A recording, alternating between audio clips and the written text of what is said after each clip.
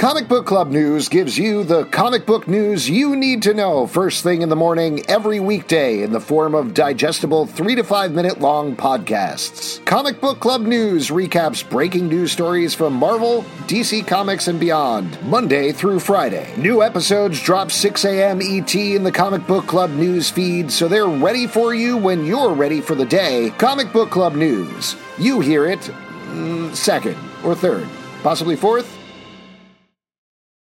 What's so special about Hero Bread's soft, fluffy, and delicious breads, buns, and tortillas? These ultra-low net-carb baked goods contain zero sugar, fewer calories, and more protein than the leading brands, and are high in fiber to support gut health. Shop now at hero.co.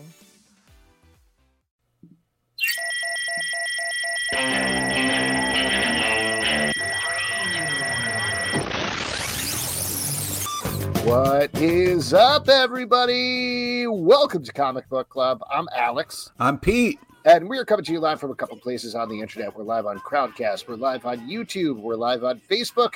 Maybe you're listening later on Spotify, Stitcher, or wherever you get your podcast. It's all good. And folks, this is going to be a great show tonight. But I wanted to kick it off. Pete, what are you doing for Valentine's Day? I'm doing this fucking thing, you asshole. Okay. All right. That's right. I'm sorry. Happy Valentine's Day to your wife. That's a weird, very aggressive thing to say, but I'll definitely let her know. So thank you. Yeah, we should probably talk about our shirts. We're both wearing very romantic shirts tonight. I'm wearing my self-made Riverdale shirt with Kavangs. Nice. So that's not available for people to buy. You just made it for yourself? Club.com/threadless. Okay, I was going to say. Book Club. I honestly don't know the link, but you can get it right there. And Pete, you're wearing your Legend of Zelda shirt, which says it's dangerous to go alone, right? That's right. I always have a squad with you when possible. Oh, I was going for like the more romantic sense. Since it's Valentine's Day, it's dangerous to go alone. You got to couple up. Like it's a made-up holiday. Wow.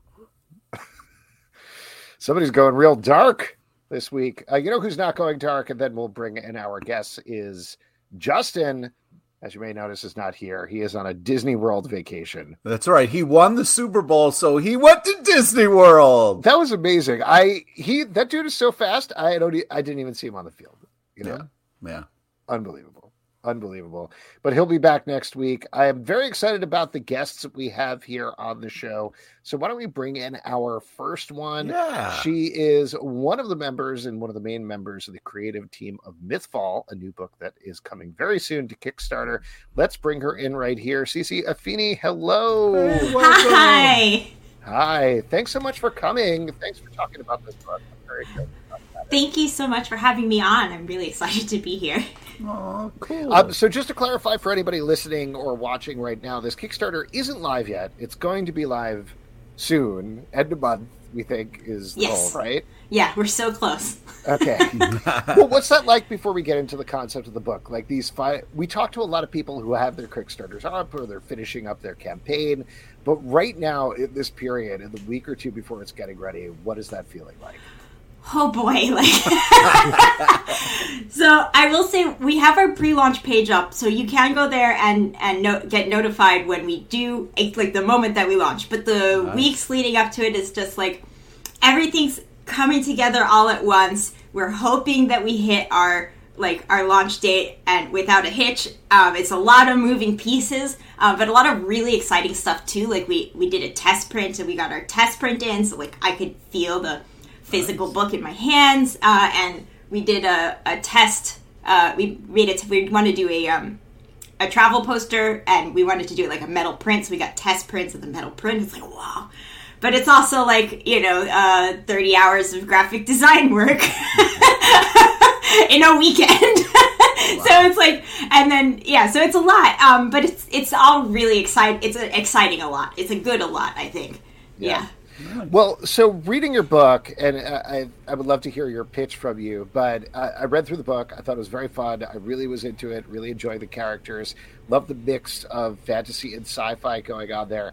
But I was not surprised at the end when I read your bio, and it was like, you said you were into D&D, because I was like, oh, that fits. That definitely tracks here. What inspiration did you take from that into this book? And just, again, why don't you pitch us the book so people know what it is?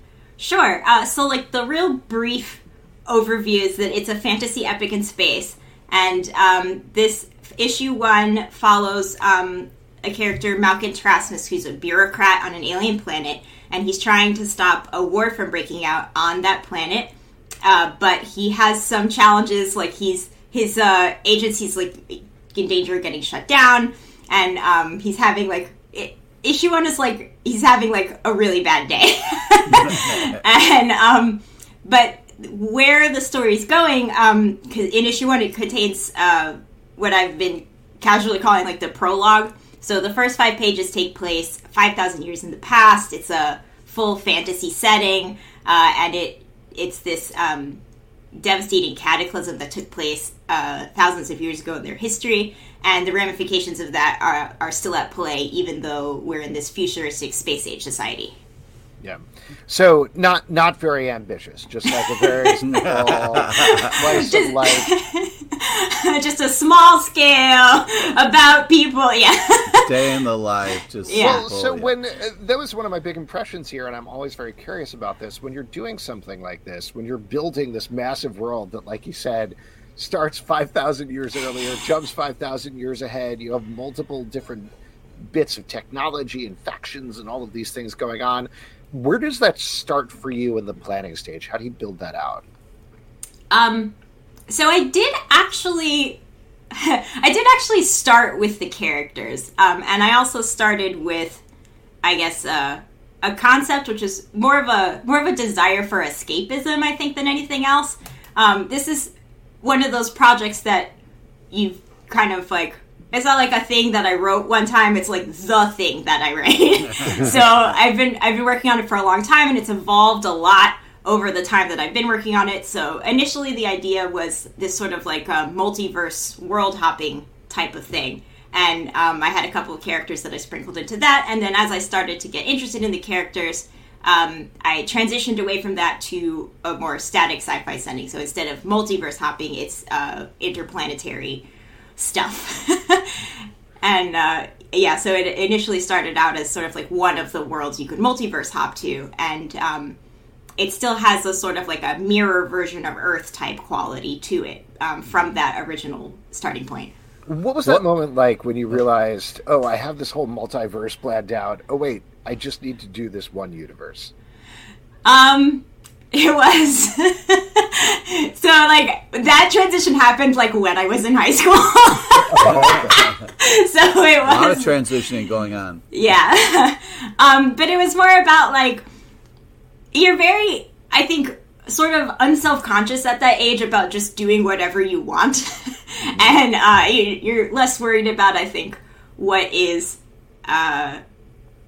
what's expected of you, and just more about, like, you know what would be really cool, and then you just kind of, like, start from there. And so I was like, I'm not so interested into this multiverse thing anymore. I just want more of this one thing that I really like, and I kind of transitioned. That's kind of what started the transition, yeah.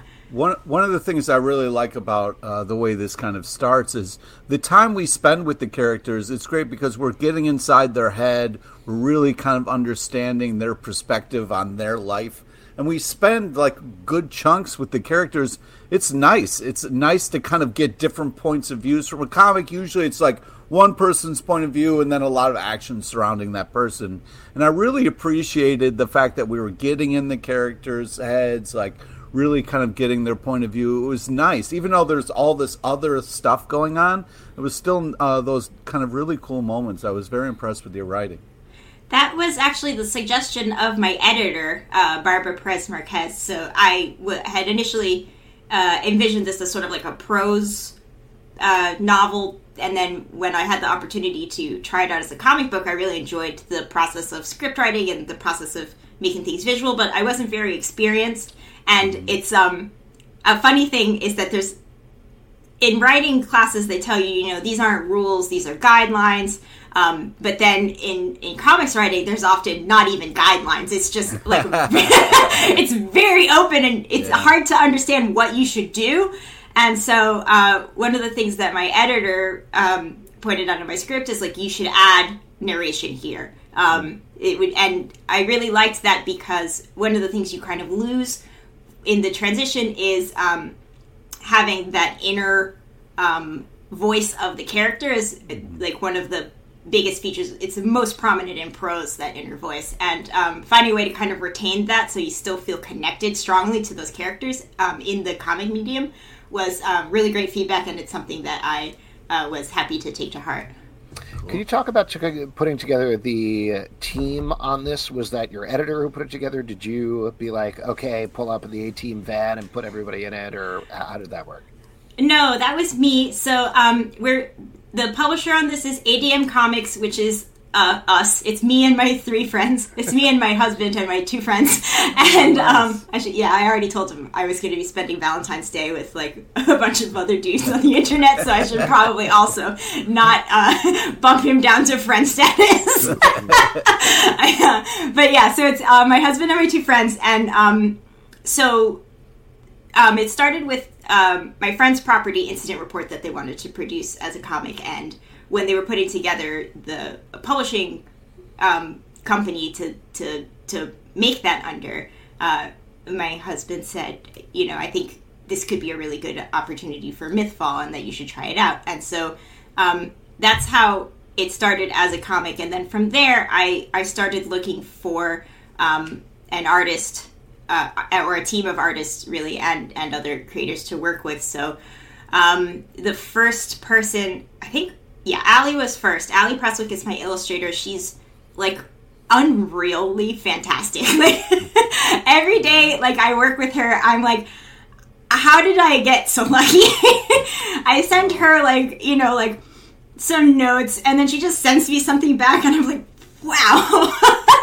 So that's been, like, a really fantastic experience. And Allie helped me pick out the other sort of visual contributors to the comics. So she helped me pick a colorist, actually, is the most straightforward thing to say. And so Allie had been a fan of Erin's work for a while, and Erin had a style that she really liked, and so Allie recommended Erin to me, and then we reached out to her just, like, on a lark. We were like, well, she likes Erin, so we want to find somebody like Erin, but let's just message Erin and see what happens. And then she was in, and that was really exciting. Nice. Yeah, and then Haley Rose Lyons, our letterer, and we worked with them on incident reports. So that's why we had access to Haley, and yeah. So and then I reached out to Barbara because I knew that I was going to need an editor. Yeah, because I was like, I don't know enough about what I'm doing to think I can do this. I mean, that's super awesome that not only do you get to do this idea that's been sitting in your head for so long now, but you're doing it with people that you really like and you really like working with. What a wonderful experience. That's so cool. In terms of the Kickstarter, I know you touched on this a little bit, but when it does launch, presumably people are going to get the issue. What else can they potentially expect to get out of it? So we have the issue itself, and then we have a couple of different variant covers.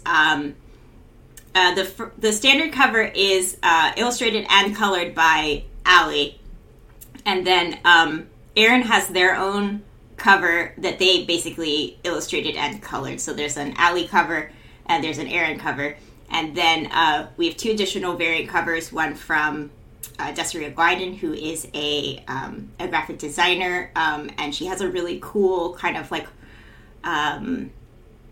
it's hard to describe her art style because I'm a writer. But it's very I feel like if I say I don't really know enough about impressionism to say like impressionistic, but it's sort of it's lineless, and it's got like, it's very like bright colors, and it's fine. I think so. Go I think so. Yeah. It's mostly an audio podcast, so people will have to go with you. Yeah. And then Kaylin rounds out our variant covers, and Kaylin Smith, she was the artist on Loot, and a couple of other titles that are escaping me now, but I found her on Loot, which was kickstarted as well, and cool. she's a quite a few indie titles, and I think she writes and draws her own comics as well. So yeah. And then the other thing that we have is the graphic designer that I worked with is Lori Tan, and I asked her to make basically a travel poster for each of the planets. And fun. So this is... Oh my God, that's great. Oh. Yeah. So Yeah, we Freddie have... Rule of the listening. Republic. Yes, for anybody listening, it's like a very retro, neo-futurist travel poster. Very Yeah, I think WPA style poster, like for national parks, or NASA released a few years back WPA style posters for like the different planets in the solar system. So we did that, but for the planets in Mythfall. Yeah, so those will be postcards. You can get them as like literal postcards or as a metal print. So. Oh, I love that. Nice. Cece, this is so cool. This project is great. The Yeah, comic is very fun, congratulations. and like we're talking about, there's so much ambition here, and it's all on the page. Very excited and fingers crossed for you when it eventually launches. Yeah. We'll let you go so you can actually have a Valentine's Day with your husband. But thank you so much for coming on. We appreciate it. Yeah, thank you so much. I thank you for having me. All right. Take Have a care. good night. Congrats. Good night. All right, there we go. Once again, the project is called Mythfall. As we mentioned, it should be launching later this month on Kickstarter. Very great, very fun comic book. It's epic in all the right ways, and you can and the passion jumps throughout through the page. So hopefully it blows up as it should. Yeah. Not to call you out here before we bring in the next guest, but I do want to mention, Pete, usually Justin shows up like at the last second right before we tape, right? And he's always talking about getting inside of the characters' heads. So far in the show, you got here a minute before recording, and then you were talking in our first interview about how interesting it was to get in the characters' heads. Are you Justin? Wouldn't that be a fun Valentine's Day surprise? Oh yeah. Sure. No, I'm just doing an adjusted impression. You know what I mean? It's just it's a light touch. Oh, nice. Talk about your dog. Talk about Pip, I guess. Don't slip. I wish, man, Justin doesn't put Pip on the podcast enough. It's upsetting, really. Michael Tillman has a good suggestion. Could you say some line producer things? Oh, yeah. Tuck in that jib. Write me some better dialogue. Yep. Man the Mountain Dew. Oh, man, you could wander on the next Spielberg set right now. Tell you what, why don't we bring in our next guest here? He is the creator of the upcoming comic book Prometheus in Chains, as well as a bunch of riffs on Dracula that I'm excited to talk about. Ladies and gentlemen, Richard Davis, hello. Hey, welcome. Hi. Oh, we got to unmute the user. There we go. Here, we got it. Yeah. My bad. Sorry. Hey, welcome. Great to have no you. problem. It seemed Thanks like you for came in having with me. a hot quip, or was it? I did. It was the most brilliant joke that I've ever told in my life, and nobody heard it. Oh, man. So then, Yep. Before Sorry, we get guys. in, it's all right. Before we get in and talk about the book, Pete, if this is actually Pete and not Justin, is always on our back wall beat, and I'm sure he's going to want to get to the Thor cover that's behind you. Pete, do you have any questions about this? Yeah. It's a glorious cover. Talk a little bit about why you love it so much. I've always liked Thor. Even both the Viking myth of Thor and the Marvel adaptation of the character. He's just fascinating. I've always enjoyed the comic, and Jason Aaron's run. The God Butcher, it really put me in a mindset that I liked Thor a lot more, and so that's why I chose this one to be the centerpiece of my wall. Like this room here is where I put all my nerdy stuff. So I've got all the walls are full with these giant 36 by 48 canvas covers. So Thor goes right in the middle. That's glorious. Now I wish I could see them all, but man, what a cool art display that you have. And yeah, I dig it, man. I put the things up on my wall that I like to look at, and but I keep it contained to my to this area of my house. I don't let it like spread everywhere. Okay. Yeah. But these walls are full.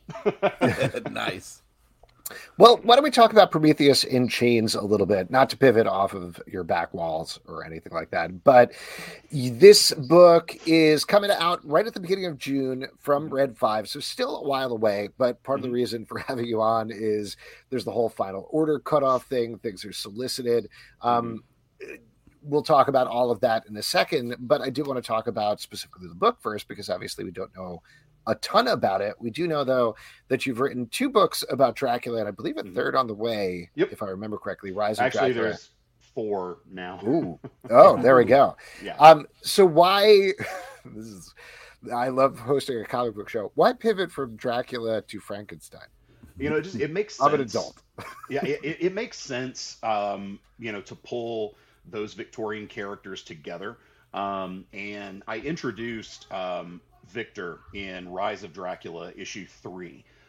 And he was initially just going to be a fun little Easter egg character. You see him, he plays a role, and that's it. We never see him again. But as I was writing it, I discovered I really enjoyed his voice in my head. My characters talk to me all the time, and I really liked talking to Victor. So I started thinking, how can I bring these 2 characters, these 2 worlds together, essentially. And so we, ended up creating a shared horror universe. We have Dracula from Cult of Dracula and Rise of Dracula. Now we have Victor Frankenstein and Elizabeth Frankenstein. She's a very important character. And I've got another book on the way called Dorian, and it's an adaptation of the picture of Dorian Gray. I have a little bit of an obsession with the Victorian horror era. In my opinion, that's the greatest era of horror ever, followed very closely by the 70s and 80s slasher cowboys. Those are the best times for horror ever. So it made a lot of sense to me to bring Frankenstein and Dracula together. They just work. And then, of course, I watched Penny Dreadful and loved how they did it. And I was oh my God, that show is so good and so underrated. I love it. Go ahead, Pete. I was just going to say, you said something that was very fascinating to me, and I'd love to back up the truck and talk about it a little bit. Did you say your characters talk to you? You talk to Dracula, like when you're shopping, Dracula's like, hey, easy on the soup? Or is it easy more on the soup? Or is it just, or is it more... I don't know. Easy on the soup. Well, he talks to him. I want to know what they talk about. Or is it kind of like Dracula's hey. It just became about you. Who's telling you to be easy on the soup, Pete? Are you going into supermarkets and some guy's like, that's too much soup, easy on that's the soup? That's too much soup, yeah, I know. No, like when I start out, there's basically 2 different types of writers, and you'll hear different terms, but they mean basically the same thing. There are architects and there's gardeners, and I'm a gardener. So I begin with an idea. Like for Prometheus and Chains, it was Mary Shelley's Frankenstein in the post-World War II atomic age with Victor and Elizabeth. They're both 2 of the Jewish scientists that fled Germany as Hitler was rising. They came to the U.S. and they worked on the Manhattan Project and helped create the bomb, which helped bring down the Reich. So that's where I begin, just with that little itty bitty paragraph, and then as I go, the characters tell me where they want to go. So as I'm writing, I think a prime example of that would be in Rise of Dracula, which was my last book. Ellie she's everybody's favorite character from that series because she's just batshit insane. I like to describe her as if the Joker and crazy Harley Quinn did bath salts and made a meth addicted schizophrenic baby. That would be Ellie. Wow. And she was a character again. She's going to be a throwaway character, just going to introduce her, have a few jokes. She was going to be the grave diggers essentially. And she just kept saying, hey, I've got more. I can do more. I can do more. I can do more. And I was like, okay, let's do this, and just started writing. I hear her voice in my head, not in a crazy, well, it's probably crazy. I mean, writers, we're all a little bit nuts, but yeah, that's my writing process. I just begin with an idea and then let the characters, walk me along. Wow. Well, let me ask you this then. At a certain point, the characters need to stop writing and you need to start editing and honing it down. When does that begin for you? Way too late. Okay. Yeah, it's really hard, and that's one of the pitfalls of being a gardener. Sometimes you have to get to a point in the story. You have to hit certain beats, and the character's like, maybe let's go over here and check this out. It's like if you're playing The Witcher and you do all the side quests and you then remember, holy shit, there's a main story I'm supposed to be following here. So yeah, that's difficult, but I put it off till the very last minute, and then I go back and cut things. And I've had a lot of scenes that I've cut and then brought them back at later times in the book. But yeah, it happens a little bit toward the end when I'm writing. That's when I'm like, all right, guys, I gotta finish this. Maybe we'll do another book. That's how we ended up now with 4 Dracula books coming. So, like, there's just more story to tell. Well, I mean, I think you're touching on this as well, but so much has been said about these characters, about the Dracula characters, about Frankenstein characters, etc. You called out Penny Dreadful, which did a fantastic job of mashing them all together in new ways, and that's just the tip of the mountain there. So when you are tackling these, how do you find something fresh to say? How do you find something new? That is probably the most difficult part of doing this, because when you're writing characters like Victor Frankenstein or Dracula or Dorian Gray, you have this immediate name recognition and fan bases, so you immediately have a following, but then you realize, oh shit, I have a following for these characters. So you feel obligated to be true to what the readers expect, but then you also have to find a way to give it to them in a different way. And so when I started writing Dracula, Cult of Dracula, the one thing I said to myself is I do not want to tell another story set in Victorian London about a creepy white guy in a tuxedo with a widow's peak coming in and buying up all the land. There is nothing I can do to that story. It has been told a million times. It's been told very well. There's nothing I could add to it. So, I decided to modernize it and make a lot of changes. Keeping all of Stoker's themes and his intentions. Like, I went back, I read letters that he wrote, journals, what other people said about him, because I wanted to know not only what he was saying, but why he was saying it. And research for my books is very, very important to me. So I kept all of Stoker's themes, and in Prometheus and Chains, I keep all of Shelley's themes, but I take the characters and I mix them up. So like with Victor and Elizabeth, now instead of being in Victorian London, they're in Oak Ridge, Tennessee, and they're building an atomic bomb. That's not so far away from Victor creating a monster. The bomb becomes a metaphor for the creature. And then later in the book, we actually do get a creature, because you have to give the fans that. You have to, yeah. But it's the legacy that comes along with the characters. It's a blessing and a burden all at the same time. This is obviously very specific to my interest, not to put you on the spot about this part because I haven't read the book yet, but why Jewish characters? I'm Jewish. Certainly my interest was piqued by that particular detail. It's a story that a lot of people aren't aware of, how many Jews fled Nazi Germany and worked with the Allies in very important roles. And there were many Jewish scientists that worked on that Manhattan Project. So, I wanted to represent that culture, and tell that story so that maybe people start looking at the history and saying, wow, there were some really awesome Jewish heroes who helped save the day and helped, bring down these concentration camps. So, I didn't want to present the Jewish characters as victims in this. I wanted them to be agency. And, there's also, I thought there was a really interesting theme with Victor struggling with his heritage, his background, and the situation that he's in now. I will say I am not Jewish. I have done a lot of research into the Jewish culture. And spoken with many of my Jewish friends in depth about this, because I do want to make sure that the culture is represented well. Just like in Cult of Dracula, I wanted to make sure I was representing pagan culture and Wicca and the Celtic culture very accurately. I didn't want to make it a caricature, and I didn't want to, just present it the same flat, uninteresting way, and that could be disrespectful to those people. So, it's very important. And, I think I like telling stories from different perspectives, and I like putting myself in those perspectives as I'm writing, as I go through it.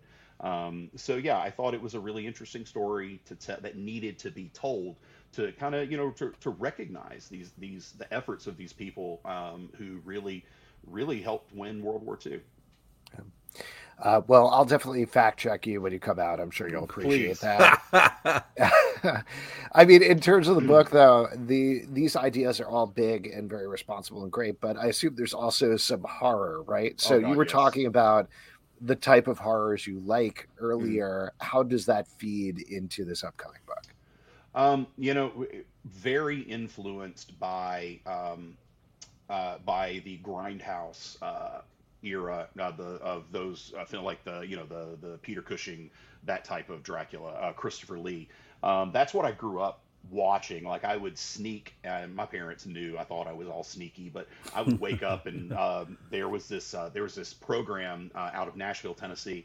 It was kind of like the Elvira thing, but it was a knockoff, and they would show those old, Hammer films and sometimes Troma films. And so that was really my first impression on horror. And so that's definitely had a huge influence on the way that I present the stories. I believe Stephen King said, if you want to write effective horror, write about what scares you. And so that's what I've done with the books as best I can. What about modern horror? This is obviously off the book. I'm just curious. Are there any modern horror movies or horror shows or anything like that you're digging other than Penny Dreadful? Absolutely. I really enjoy American Horror Story. I enjoy anything by Ty West. So X and Pearl, fantastic films. I had the opportunity to meet Ty West when he just did House of the Devil. He was actually on the independent film circuit, the festivals, and so I got to meet Ty West, and so I love anything he does. Pretty much anything horror and anything not mainstream horror. Like, I just watched a movie called Blood Red Sky. It's a vampire movie that takes place entirely on a plane, and I'm like, that's pretty cool. Train to Busan was another one. I love Train to Busan because there's a scene in World War Z, probably the only scene I liked in that movie, but they're on the airplane and there's a zombie. Oh yeah. They're fucked. Okay, there's no way you're getting out of this. And I felt, watching that, I felt claustrophobia, I felt genuine terror. And then when you go to Train to Busan, that's that scene for 2 hours. And it's insanely cool. And I don't think I've ever watched a film that made me more tense going through it. And I hope that I can write something that brilliant one day.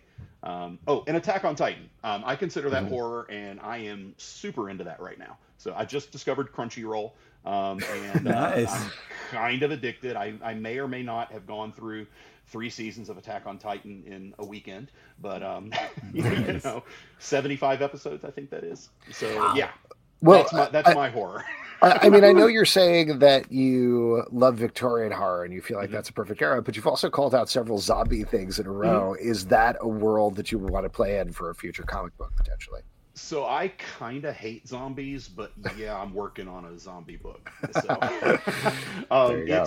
and one thing that I like to do is I rip this off from Pixar, but I like to foreshadow my next book in the current book that I'm writing. So you met Victor Frankenstein in Rise of Dracula #3. You're going to see some aspects of Dorian Gray in Dorian. You're also going to see zombies in the Frankenstein book, Prometheus in Chains, because that's essentially what Victor's doing. He just doesn't realize it. He's creating, he's developing a way to create zombies, essentially, and that may or may not be manipulated and exploited by the for lack of a better term, the deep state. So yeah, it's I like some zombie movies, but some of them they get a little repetitive, and it's the same story told a million different times. I mean, you're just essentially trying to get to Day of the Dead, or Dawn of the Dead, excuse me. And once you've seen Dawn of the Dead, you've seen every zombie movie you ever need to watch. There you go.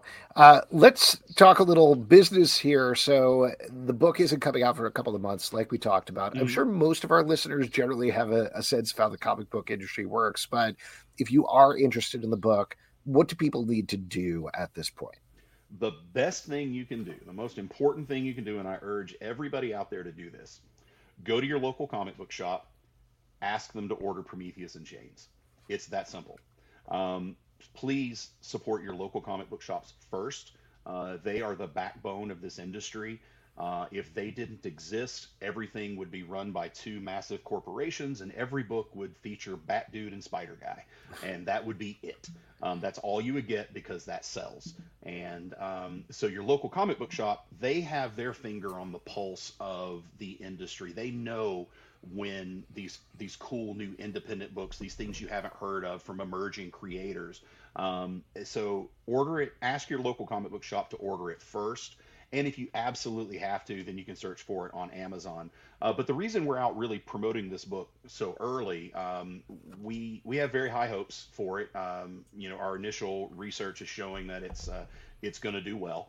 And coming off of Cult of Dracula being a top 100 best-selling comic of 2021, Rise of Dracula did very, very well. We've got the Cult of Dracula film in development with BR Films right now. So we're riding this wave into Prometheus, and we want people to go to their local comic book shop early and ask them, put it on their radar. Red 5 Comics is a small company. I'm a relatively new writer. I'm very fortunate that I've had a lot of success. But I'm not well known like Todd McFarlane or something like that. So promoting it early is important. And then also the way the industry works. So the book comes out in June. It'll be solicited in Diamond's previews in April. So 2 months before it ships. So we need, by the time we get to April, it's too late to make people aware of it because the process has already started. Stores have already decided what they're going to order, and you either got it or you didn't. But if we start talking about it in January, which again is what we did with Cult of Dracula, we were out beating the streets. I am a dogged promoter of my books. I would have been very happy working for P.T. Barnum. So yeah, it's important from a business angle to promote your work early because that gives time for audiences to get into it and then to bring it to the local comic book shops, and the local comic book shops order it, and then you get to sell more books. So yeah, it's very important to be out there early in the process if you want to be successful. Yeah. Well, cool. Richard, it sounds like, fingers crossed, I think it's going to do very well. It sounds like a very cool, really interesting book. I'm very excited to check it out. Thank you so much for coming on. Lovely chatting with you. And thanks for coming on Valentine's Day. Take care of yourself. Absolutely. Thanks, guys. Thanks for having me. Yeah. Great time. All right. There we go. Once again, the book is called Prometheus and Chains. It's going to be out this June from Red 5. And as the man said, definitely go to your local comic book shop. Let them know you want to get it so that they can order the proper amount.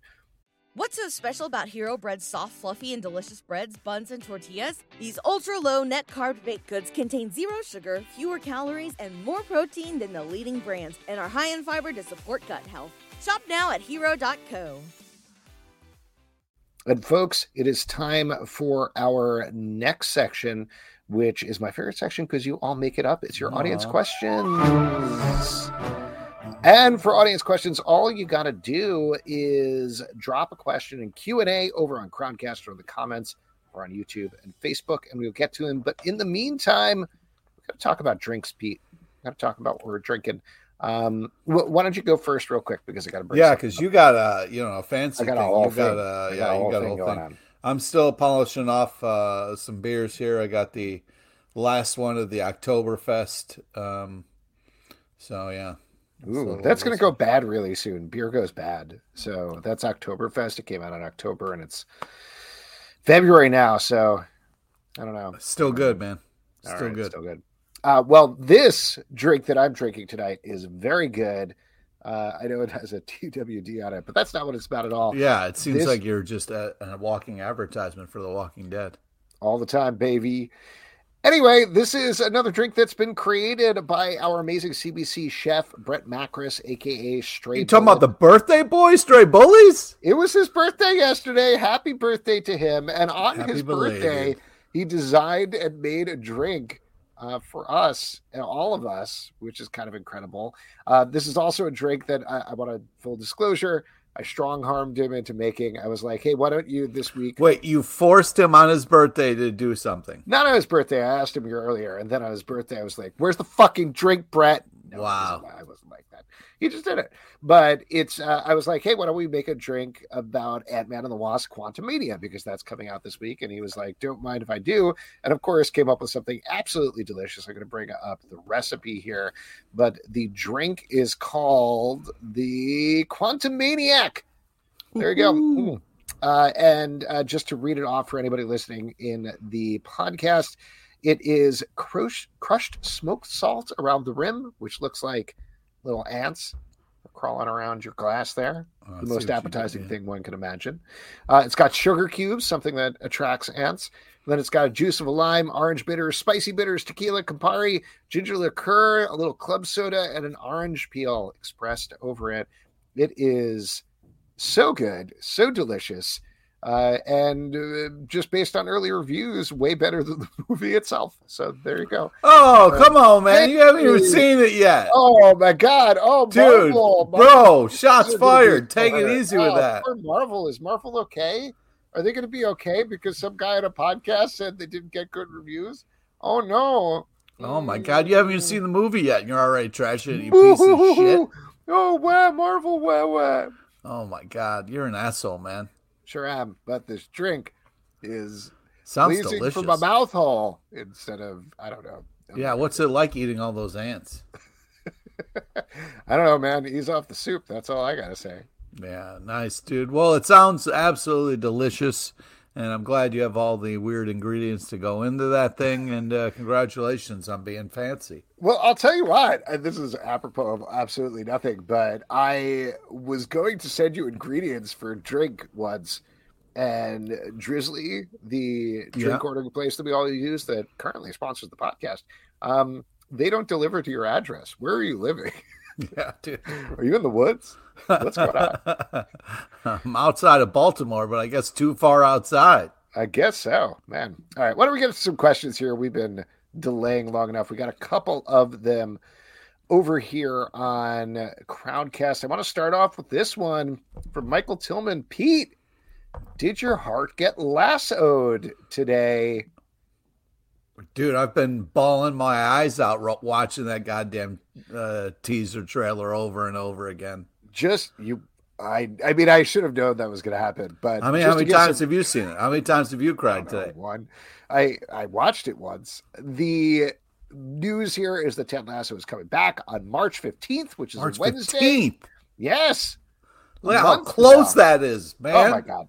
12 episodes, one a week. Apple TV Plus's first Wednesday show. They released a short 1-minute teaser showing off all the characters, making believe signs. And it was absolutely fucking beautiful. It was magical. It was everything that I needed. It was like a warm, cozy hoodie on a cold Valentine's Day. It was nice, man. It was perfectly well timed, and I bawled my fucking eyes out. And I'm starting to rewatch everything to get ready because I got a month.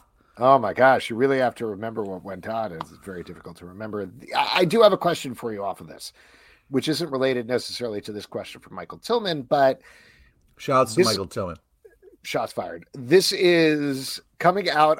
Shots fired. On no, it was a shout out. Shout out, not shots fired. I don't honestly know the difference. Don't try to start beef between me and the Tillman. Start beef. Let's cook up the beef. That's a good thing. Oh, yum, yum. It Get delicious. To the thing. Okay, so this is coming out on Wednesday, first Wednesday show for Apple TV Plus, Wednesday, March 15th. Wednesday, March 1st is when The Mandalorian starts coming out on Disney Plus. Oh, my God. So Wednesday mornings, let's forget about the premiere, because I understand like March 15th, you're probably going to want to watch the premiere of Ted Lasso. That makes sense. But the next week, you're going to have a new episode of Ted Lasso and you're going to have a new episode of The Mandalorian. Which one are you watching first, Pete? Yeah, that's it's Lasso all the way. But man, that's a tough. Really, it's a fun morning. That's for sure. I mean, you're gonna be Wednesday rich. That's gonna be glorious. I love that classic phrase: Wednesday rich, Thursday poor. Yeah, that's how it's gonna work. I'll be not much work will be getting done on Wednesdays in March. I should tell my boss ahead of time. This is nothing against Ted Lasso, but I think I will watch Mandalorian first, probably, of the two of them. I don't care. I feel like I need to explain the basic concept of podcasts to you, but all right, why don't we move on? We got a bunch of different stuff going on. We got a lot of discussion actually on YouTube about Ant-Man and the Wasp: Quantumania. All the game says not a lot of for the Ant-Man crew this Valentine's Day, with the new movie getting a little bit of kicking from critics. But following up on that, Frederica Rosa says, how are your expectations for Quantumania this week? Some mixed reactions on the line. I don't know how much you've been paying attention to that, Pete, but any thoughts? Well, here's the thing. I don't, critics and me don't usually agree on things, but I think Ant-Man and the Wasp, the last one, was really great, and I felt like it found a really good groove for itself. And I'm a little disappointed because I thought that we would be carrying that momentum into the next one, but it just seems like we're tackling a lot in this next one. But Kang the Conqueror is a very interesting character. So it'll be interesting to spend some more time with this villain in the MCU. And I'm a little worried we're going to be getting away from the formula, the thing that brought all the popularity to the Ant-Man. But I'm also hoping that Marvel knows what it's doing and won't ruin a good thing. So we'll see. But I'm definitely going to go see it. I don't care what some fucking critic says.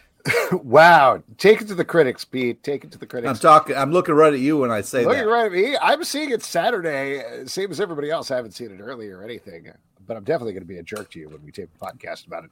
I agree with you that it's really impossible to talk about something that we haven't seen, but it's certainly a lot of the discussion online today has been about, and it's a perennial discussion with Marvel about Ted Lasso, but as a secondary discussion about, I guess, like the episodic quality of Marvel movies. And some people arguing, like we've discussed a lot in our Patreon Slack, of like, well, no, this is really Marvel chapter 31 or 35 or whatever you want to count it. So just watch it like that. Like it's the 35th episode and just roll with it and stop complaining about it. And my personal feeling is I like it best, and I like the MCU movies best when, yes, there are those like deep cut things you can pick up on if you're a hardcore fan and you know the stuff offhand. It doesn't even need to be Easter eggs. I'm talking about like callbacks and riffs and whatever, things that build on other things. But when you do need to actually do the homework, when you do actually need to be like, I need to have watched 15 movies in order to understand this one movie, that doesn't work for me. And that feels antithetical to what built the MCU and what made, at the very least, the first two phases work really well, was they really tried hard for the most part to make it so that anybody could come off the street and see a Marvel movie and be like, well, I didn't get why that guy was there, but I still had a good time anyway. And what I'm getting from the reviews from Ant-Man and the Wasp: Quantumania is it's not that. You have to have seen 30 movies. You have to have watched Loki. You need to understand all these Disney Plus shows. Otherwise, you're just not going to get it. And beyond that, it's setting up all these other movies. And to me, that's not a movie. That's not even an episode of a TV show, because ideally an episode of a TV show should still have an arc to it. But again, we'll see. You and I have not seen it, so it's hard to comment on it. That's tough.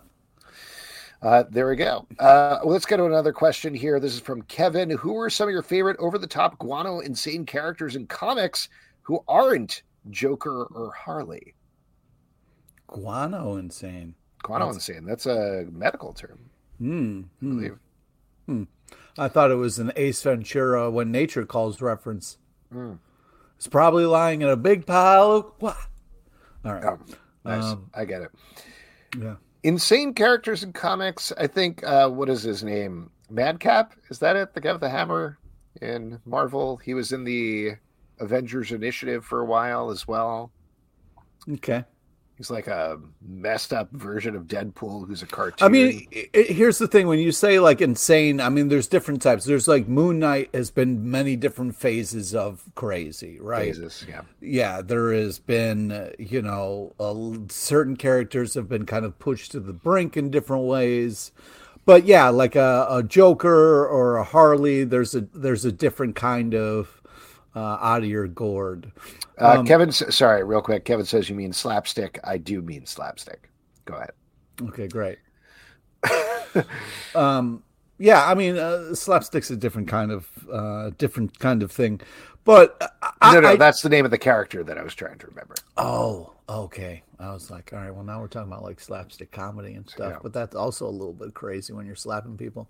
Absolutely. Yeah, Those yeah. Three Stooges, something's wrong with them. My God. Something is wrong Some of the with those guys. best, comedy. All I'm saying is somebody should put those guys stuff. away and like put them through some serious therapy because they keep hitting each other. Yeah. They're not good brothers. Or they're great brothers. I mean, it's hard to tell with brothers. It's one of those things.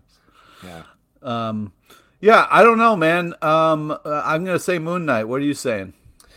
Cool. I already said slapstick, but I will also say this is not a character, but the first one that came to mind is Jinx from Arcane, the League of Legends show on Netflix, who is basically like, and I mean this positively, Harley Quinn, but not funny. Like she's just, I'm going to kill all of you guys. Isn't that great? And then goes and kills everybody and is nuts. There's a really great, I'm forgetting the name of the voice actress. I think it's Slapstick who does her. But she's very Stop talking about slapstick, I guess, is my point. Never. Also, Deadpool is an obvious answer. And Gwenpool as well was called out in the comments. By Ben the Border Collie. There you go. We got another one over here on YouTube. Let's see. Ooh, Nelson Martinez says, what are some of your favorite Super Bowl commercials / trailers? Pete, did you watch the Super Bowl? Yeah, man. I definitely did. Unfortunately, I watched it with an Eagles family, and it was effing heartbreaking. There's nothing like a party that's going and then like gets super sad at the end. Do you know what I mean? Man. Like, oh man, that's a good time. Every party I've ever been at, man. Yeah, that. Oh man. What was the question? Great. Super Bowl commercials and trailers. Oh yeah, I mean there's a lot of great Super Bowl commercials. The Mean Joe Green one was one of the first and the most legendary. Is that this year? The Mean Joe Green? No, that was back in like the 80s. Okay, they're talking about this year. From this year. From this Super Bowl, favorite commercials or trailers? The trailers were good. I just sat there with my mouth open, just being like, what? On the Flash trailer. I mean, that melted my mind.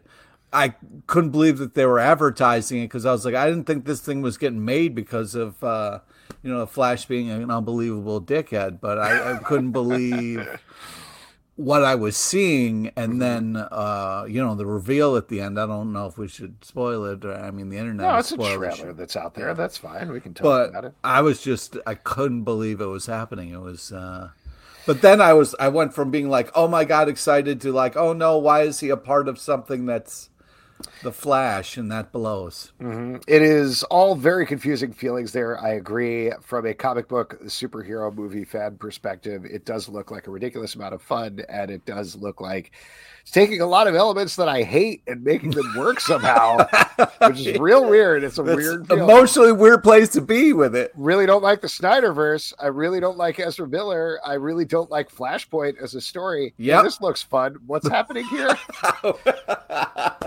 Yeah, we're lining up things that I hate, and all of a sudden it looks interesting. What? Yeah, I also don't really love legacy sequels. Like, in essence, the idea of like, just let Batman and Batman Returns be. That's fine. We don't need to bring Michael Keaton back. He's done some awesome stuff in between. But same sort of thing. I don't know. Looks fun. Yeah. That's fun. There you go. I mean, the fact that he did is like, I'm Batman. Ben the Motor Collie, I do want to call something out here. Says the specific Zod is stupid, but yay Zod. No, Michael Shannon rules as Zod. I'm sorry. Yeah. I've mentioned this a million times, but the third trailer for Man of Steel, which is one of the best things I've ever seen in my life, and I've watched it a million times. I watched the movie, by the way, once, and I don't think I'll ever watch it again. But the trailer is so good. That's the one where he goes, "I will find him," which is also in the movie. But God, I love that so much. I love every acting choice Michael Shannon makes across the board. I could not be happier to see him play Zod, just because it means more in Michael Shannon insanity. That's great. Okay. I'm into it. There you go. So we were talking about other trailers and commercials. People, you should have just said Michael Shannon. That's true. Do you remember the rumor where he talked about where he's coming back for Batman v Superman, and he gave a bunch of interviews where he was like, "Yeah, in the movie when they bring me back, I have flippers." And everybody's like, "What? What are you talking about?" And he's like, "Yeah, I have flippers. They gave me, I don't know why, they gave me flippers, but like at one point I went off set and I had to use the bathroom, and I was trying to open the knob to the bathroom door, and I had a really hard time because I had to leave the flippers on between shots." Everybody's like, "That's weird. I don't get why that's happening." And then later on, he was like, "Nah, I was lying. That was mine." Out of his gourd. I love it. It's great. Other commercials, I hated the Tubi one just because it gave me nearly a heart attack. I don't know if you saw that one, Pete. Yeah, there was a bunch of commercials where everybody was just kind of looking at each other like, "What just happened?" Oh, no, but the Tubi one where it switched channels for you? Yeah. Oh, God, that I was like, what is happening right now? Did somebody hook into my Apple TV? What is going on? Didn't engender me to Tubi at all, to be honest, so I don't know if that worked. The J-Lo, Ben Affleck, Duncan one. Oh, yeah, that was hysterical. That was a good time. Good for them. What a night. Always ask for a glazed. Absolutely. Love it. Otherwise, not very memorable in terms of the commercials. Oh, we should probably also mention the Guardians of the Galaxy Volume 3 trailer dropped. Yeah. Great. Looks good. I'll watch that. I'm very excited for that. I'm really hoping we get some kind of closure with their relationship because, it was really getting to a magical place, and then, things happened. So I will say it was a weird bit of whiplash online seeing James Gunn tweet out the Flash trailer being like, "Can't wait for you all to see this. One of the greatest superhero movies ever made." And like 5 minutes later, he was like, "Check out the Guardians of the Galaxy trailer. I'm so proud of this movie." And I mean, I know he can do both, but the fact that he was like, "Check out this DC movie and then check out this Marvel movie." Ooh, I did a little something that, there needs to be a day in between because of I think so. Really? I feel like he's under the gun. Oh, boy. Oh, boy. All right, we got a couple more questions here. We should get through a non-existent podcast. Hold on. Don't spoil it. Okay, we got one from Stray Bullet. This is a long one here. Stray Bullies. I remember an episode of Growing Pains where Mike Seaver's favorite musician turned out to be a total dick. It really turned Mike off of the rock star. Later, Dr. Seaver asked him if he still liked the music regardless of the musician being a total dick. Of course, Mike said yes, and Dr. Seaver taught us all a lesson in separating the art from the artist. Is this what we need to do with Ezra Miller and Kirk Cameron and maybe some other terrible actors and musicians? What do you think, Pete? This is obviously a perennial question. Yeah, what is happening right now? I mean, this is something that, unfortunately, we struggle with a lot of times, where it's like when it comes to music and stuff like that. So I don't know, man. It's a case-by-case basis, and there's a lot that goes into this stuff. And you'd like to be able to separate it. You'd like to be able to be like, no, that was separate.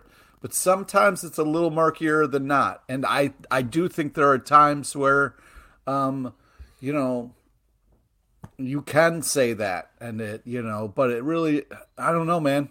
It's hard. And I don't want to tell somebody what's okay in their world and what's not. But, some of those people really hurt others, and it's hard to kind of celebrate the things that they've done. But I mean, it's just one of those things with more information kind of comes harder stuff where it's like, where before nobody knew if Bill Shakespeare was cool or not. You know what I mean? We just know his work. So we just know he shreds a sweet board, right? That's right. Yeah. And so it's just one of those things where we didn't know a lot about, but now we do. So, and that's good.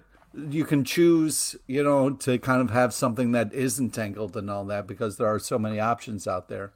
But unfortunately, there's baggage with some people, so it's well. And I also think another factor. I think you're absolutely right on all of that stuff. But I think another factor is, this is a weird way to phrase it, but are you spending future money on this thing? And what I mean by that, like, to use the very specific example of J.K. Rowling and Harry Potter. J.K. Rowling, total garbage person. I think we all know that. That's very clear right now. I'm not necessarily going out and taking all my Harry Potter books that I got in other countries and burning them or anything like that. Maybe I will reread those books at some point, though certainly that experience is tainted for me. But I'm definitely not going and buying Hogwarts Legacy, because I'm not going to pay for something that is going to put money in her pockets. Conversely, and if somebody tells me I'm wrong about this, please let me know and I will change this. But in case people don't know, Justin Roiland, one of the co-creators of Rick and Morty, he abused a couple of people, was accused of sexual harassment at work, seems like had DM'd some underage girls. Absolutely awful stuff. I really like Rick and Morty. I really enjoy Rick and Morty. So that was tough to hear. But subsequently, the things that have come out about it have painted a picture that basically he hasn't really been involved in the show other than doing the voices since season 2. And even that, he hasn't taken direction. He hasn't been in the writer room. He hasn't been in the office. Nobody knows who he is. They hasn't met people. It's basically been Dan Harmon, who, mind you, has his own problems, but running the room, and that's it. So it's been a totally separate show for him. Additionally, Adult Swim, Hulu, 20th Century Fox, and other companies that were working with him, Squanch Games, all completely cut financial ties with him. So last night, for no particular reason, I just had like an hour free. I realized I hadn't watched the last 2 episodes of Rick and Morty. And at the beginning, I did a mental check of do I feel bad about this? And certainly hearing his voice made me feel a little bad.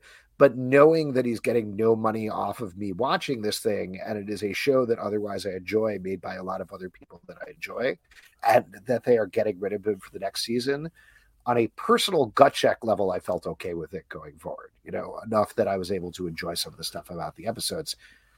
To get back to your point, will other people feel differently? Absolutely. But like you were saying, it's a case-by-case basis, but it's also a personal basis. Right. But I also think it comes down to who is this hurting? J.K. Rowling supporting her financially. Yes, that is directly going to support her anti-trans rhetoric, and it is actively hurting people. Watching Rick and Morty, which has been financially, they've cut ties with him. Supporting Rick and Morty isn't going to support him. So hopefully it's not hurting anybody. So those are another bit of factors that I think you need to put into it. There you go. Good question. Thank you, Stray Bullet. Here's an easier one from Stanley over on YouTube. Who are your favorite comic romantic relationships? Well, it was, Peter Parker and MJ. Let's see. Who else? Oh, Midnighter and Apollo for sure. Ooh, that's a good one. Romantic relationships. Rogue and Gambit is great. Yeah. That's a great one. Batgirl and Nightwing. I'm just laughing at Stray Bullet saying Peter Parker and Peter Parker. Mm-hmm. Hilarious. I do talking about Spider-Man stuff, Miles and Gwen, they haven't really done it too much in the comics, but that's a great ship from the movies, and I feel like they should do that in the comics a little bit more. That'd be a good one. If Justin was here, he would say, Catwoman. Mm-hmm. Yeah. And Batman. Parker. Do you not agree with that?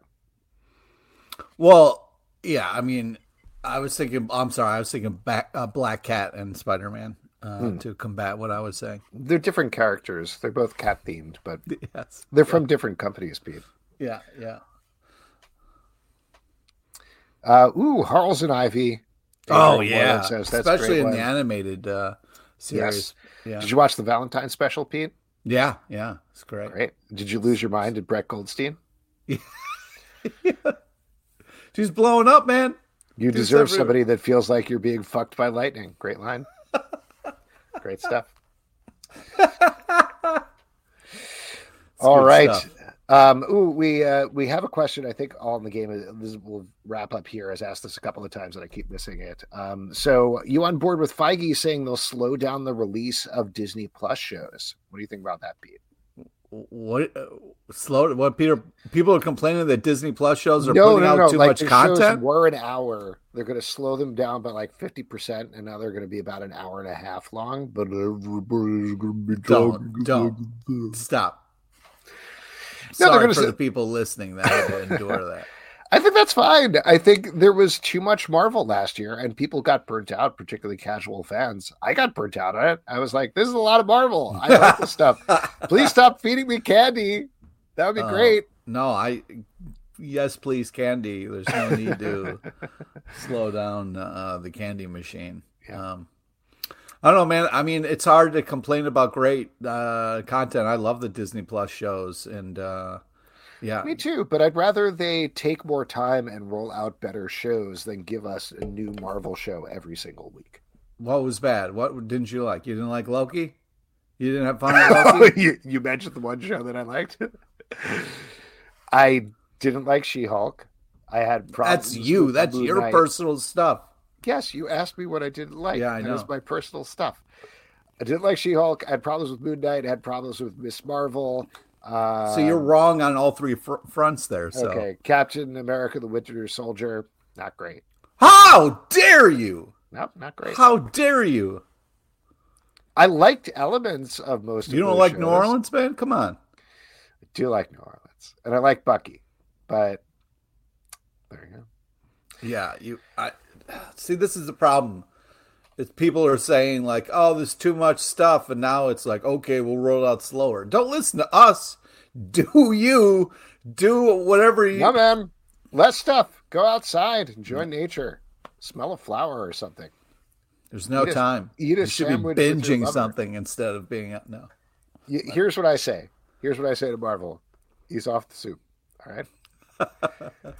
We're going to move on with our next section, which is trivia. And for that, we're going to turn it over to Pete LePage. All right. You sure this is a good idea? No, I do not. All right. This is the part we give back to you, the lovely audience. It's an opportunity to win $25 free in the form of a gift card online to Midtown Comics or, of course, Long John Silver for some reason. And we just need a brave volunteer first hand up person in the comments or in the YouTube or in the Facebook. Yeah, if somebody wants to win $25, all you got to do is say me or raise your hand. We're on a little bit of a delay with YouTube, but yeah, there you go.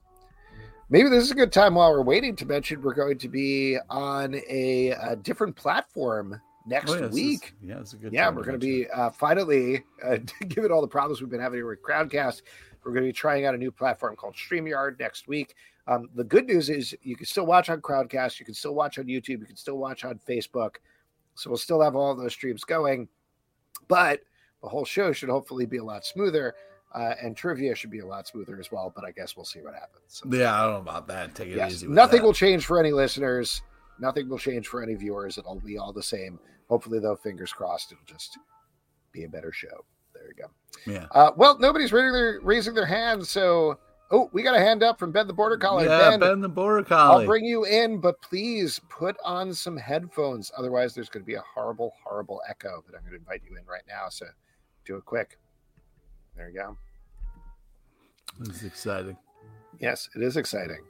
Just to re-emphasize, it's just going to be a little different. We'll probably ask for some volunteer for trivia. Oh, he doesn't have headphones nearby. Oh, no. Straight Bully's like, don't worry about it. No, it's terrible. It's terrible. The echo is really bad. All right, we're just going to do it in the comments. That's fine. So take it away.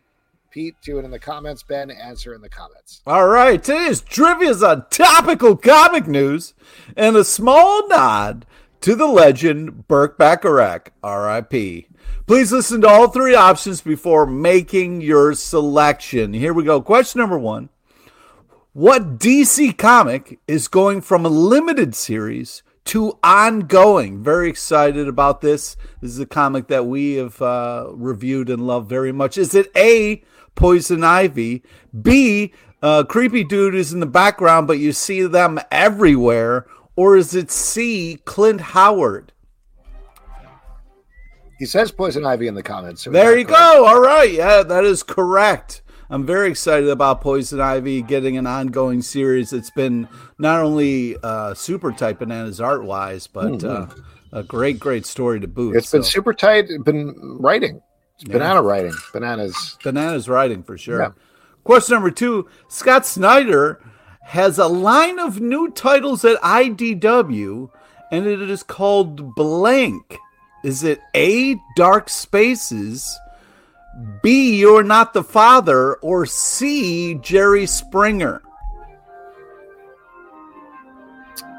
I'm going to say You're Not the Father. Is that it? No, that is not correct. It's Dark Spaces. The Dark Spaces is the name he says of the A print. seems correct. There you go. Yeah, there we go. Is the name of his imprint on IDW that's going to be launching a bunch of new titles. It already launched, man. All right, well, yeah, it's already out there, so get off my nuts about it. All right, here we go. Question number 3. For the 30-year anniversary of Maximum Carnage, who is Carnage facing for the first time? Is it A, Miles Morales, B, Honeysuckle Rose, or C, Willie Nelson? Ooh, man, this is a really tough one because I have always wanted to see Carnage go up against Willie Nelson. Yeah.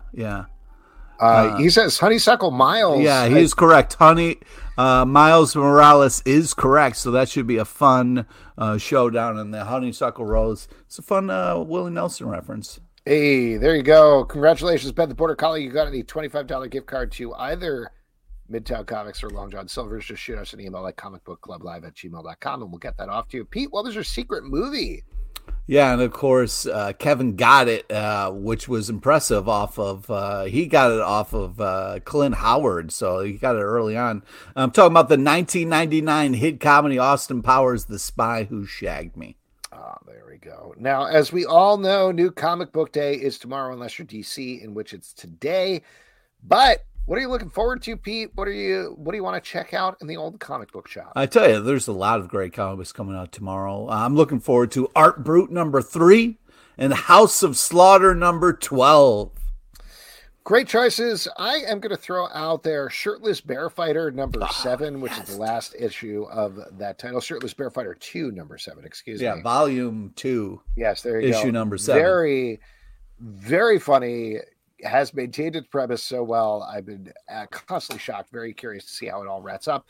And speaking of not exactly wrapping things up, but very curious to check out Fantastic Four number 4 from Marvel as well tomorrow, since we're going to finally get a reveal of what went on and why the Fantastic Four left New York City. All of those titles New York City. We're going to find out. All of those titles are going to be in our Stack podcast that rolls out Wednesday, 9 a.m., both the Comic Book Club feed and its own dedicated Stack feed. And folks, that is it for this week's show. A couple of people we want to thank. We want to thank Rich Davis for coming on. Be sure to check out Prometheus and Change. That comes out June from Red 5, but you can pre-order at your comic book shop right now. Also, CC Anthony, check out Mythfall, launching on Kickstarter very soon. Very fun book as well. Next week on the show, Justin Ciardulu is going to be here to talk about The Ballad of Gia and Frankie, and Eric Radvin is going to be here to talk about Lady Dark. Hopefully with the new platform, it doesn't take everything down, but I guess we'll see what happens. It's a crapshoot. And hopefully Justin will be back for Disneyland. Hopefully, I don't know. If I was at Disneyland, I certainly wouldn't leave. Patreon.com/Comic Book Club to support this show and all the shows we do. Don't forget to subscribe on Apple, Android, Spotify, Stitcher, or the app of your choice. At Comic Book Live on Twitter, Comic Book Club Live on Instagram, Comic Book Club Live on TikTok, comicbookclublive.com for this podcast and many more. Until next time, happy birthday, Stray Bullet. Ease off the soup, and good night. Take care of yourself out there. Thanks for listening. Kimmy Gaywood, ladies and gentlemen.